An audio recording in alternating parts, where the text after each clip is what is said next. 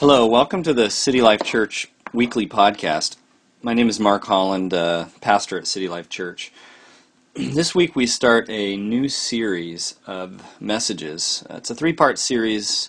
We do one every year related to the mission of City Life Church. This year we're focusing on the key word, the umbrella word, the foundation word of our mission statement, and that is the word invite. Our mission statement is we are inviting new friends to encounter God's grace, connect with others, and serve the people of the city. So as we look at this word over these 3 weeks, the word invite, we're looking at how it is shaped in different biblical passages and how we find ourselves a great challenge and comfort in this word, inviting, and also a directive for how to be as a church. This week we focus on Colossians chapter 4, verses 2 through 6. Unfortunately, our recording of this week's message had some technical difficulties, and so we begin this podcast at around minute 5 of this week's message. Today's reading is Colossians chapter 4, verses 2 through 6. Be found on page 1090 of the Bibles next to your seats, as well as on the screen. This is God's Word.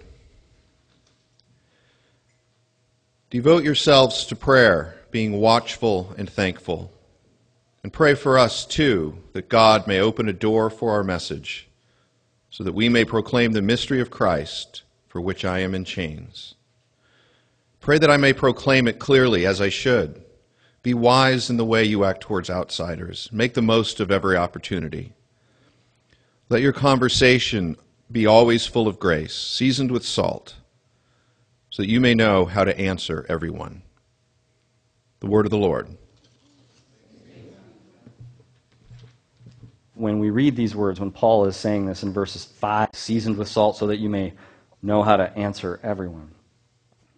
I think the most natural thing to do when you hear those words, when you read those words, is to begin to actually think about specific things and people in your life. You begin to say, oh, okay, well, you start thinking back the last day, the last hour, the last week. You start thinking about, oh, that patient, oh, that neighbor, oh, that other person in the yoga class who sits next to me, oh, that friend who also likes Chardonnay and we hang out and drink together, oh, that boss, oh, that coworker, oh, that spouse, oh, the child, oh, that parent, oh, that sibling. And it starts to, just talking about this instruction, we're in this instructional part of this letter, and Paul is giving some instructions. And he's saying, outsiders, every opportunity, be full of grace in your conversation, and so that you'll have answers for everyone. You start thinking. It starts invading, in a sense, just by talking about it. It starts invading into real life, real people.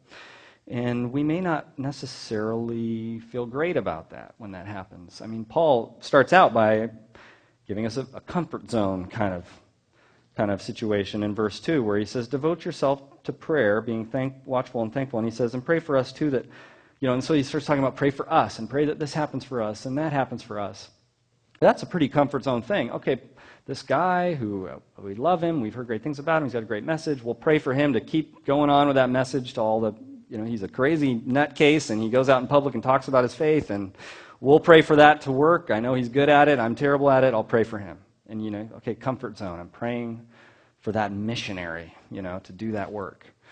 And just, artfully, the Apostle Paul, as he's writing this, sneaks kind of in on us and catches us by surprise, because all of a sudden we find ourselves moving almost seamlessly from that to all of a sudden he's saying, basically, and you're doing all that same stuff too.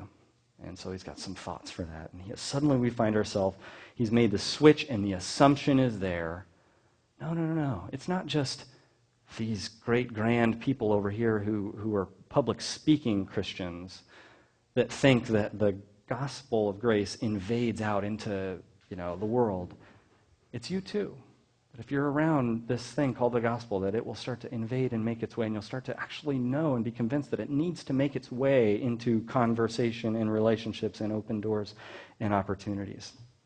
We are not, our baseline is not to be super eager about this. So one of my professors from seminary, he was an old guy, he's not alive anymore actually, and his name is Roger Greenway. He was a professor emeritus who I got got to have a couple classes with.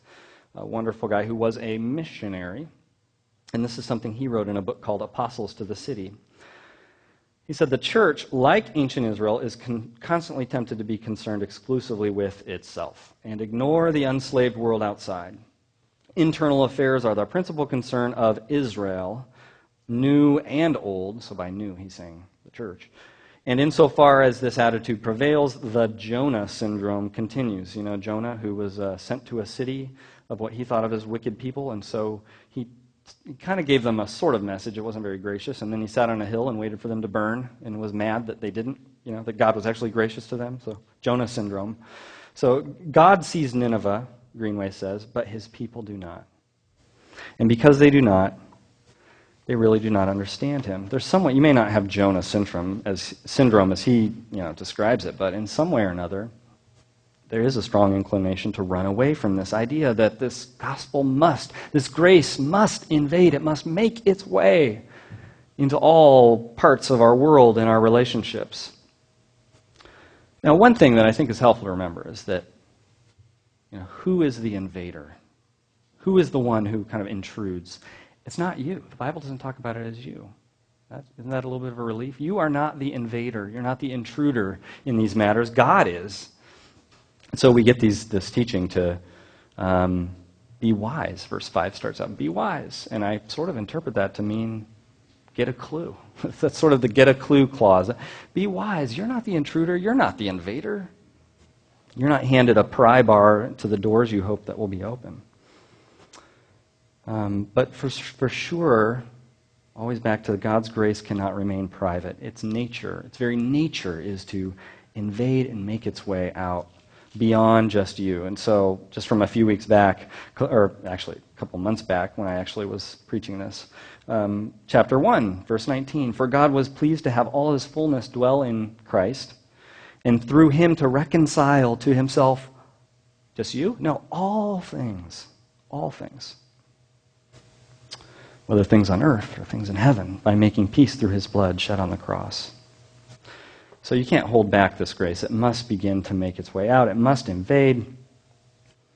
But if I just stopped there would still be a gaping hole in this message in terms of, okay, now what? I mean, we've laid a little bit of framework. We've understood a little bit of what the Apostle Paul is saying here. But we still have to examine the fact that a Christian is exposed to and has encountered a prayer life. That's an underlying assumption of this passage. I mean, it jumps out at you right away that as Paul begins, he's talking about pray, pray, pray. It's the key word in this passage that we're looking at. So I've saved the best for last. Pray, pray, pray. Let me start by saying this, or asking these questions. Whose mission is it? Whose mystery is it? Whose invasion is it, if there's such a thing as an invasion? Whose amazing grace is it? It's not yours. It's God's. The amazing grace is not yours. The amazing mission, it's not your mission. Otherwise, you know what? If God's mission was if it was your mission, you actually wouldn't have much need for prayer. So actually the way that you show God that you believe that it's his mission is prayer. And that's what this passage is getting at. And I find it interesting that the two qualifiers for prayer, they're right away as we read this passage. Devote yourselves to prayer being watchful and thankful.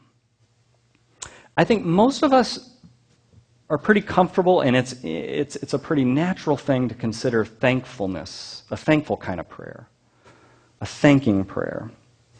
And not even saying that you or I are that great at it. I know I often think that I should be more thankful. I should express more thanks to God. That should be more regular part of my life. But I think it makes sense. That's what I'm trying to say. Whereas this other word is somewhat more new, watchful. If you're having a thankful kind of prayer, if you're praying with thankfulness, you're looking back, aren't you? And other kinds of prayers may look to right now, the present, but being watchful as you pray, that's looking forward. That's looking to the future. That's peering into the horizon to try to see what God might be up to. Paul says here, he asks that God may open a door. He talks about doors being opened, and then he talks about opportunities and conversations that are happening. This is all throughout this passage. Well, who's the door opener? We're asking a lot of these kinds of questions today. I think mistakenly, a lot of the times, and this creates a lot of problems, we imagine that that's up to us. We're the door opener. And he clearly says, it's just right here that you pray that God may open a door. That's how you pray watchfully, actually. And I think, perhaps you thought, a sermon like this is a sermon about inviting. Well, at this particular part of the sermon, that's where the preacher gets into the part where, okay, guys, here we go. We're going to, hand out the crowbars and the battering rams, and let's go open some doors. Here's how we do it. Here's what you got to do. And if you don't, you should feel terrible about yourself. I actually think we get a very different picture here throughout this passage of God opening the doors. And of us, our basic role in this is prayer. And I think it looks a whole lot like a pastor that I heard at a regional meeting this week talking about his church that he's starting further down in the valley. And what he happened to do was notice that a funeral home in that town needed someone to lead the funerals for people who didn't have a church or didn't have a pastor. And so he volunteered to help. And he was surprised when he did his first funeral. I don't know what he was thinking, if it was kind of like, I'll fit this thing in. But he was surprised that the doors had opened and that when all of a sudden these bunch of new families showed up at his church the next week. It feels a lot less like a door getting pried open, and it sounds a whole lot more like just God kind of having a sense of what's on the horizon and what could happen and where to put us so that he can make connections with his grace. And then the role that you're left with is prayer. So I don't know where this message finds you today.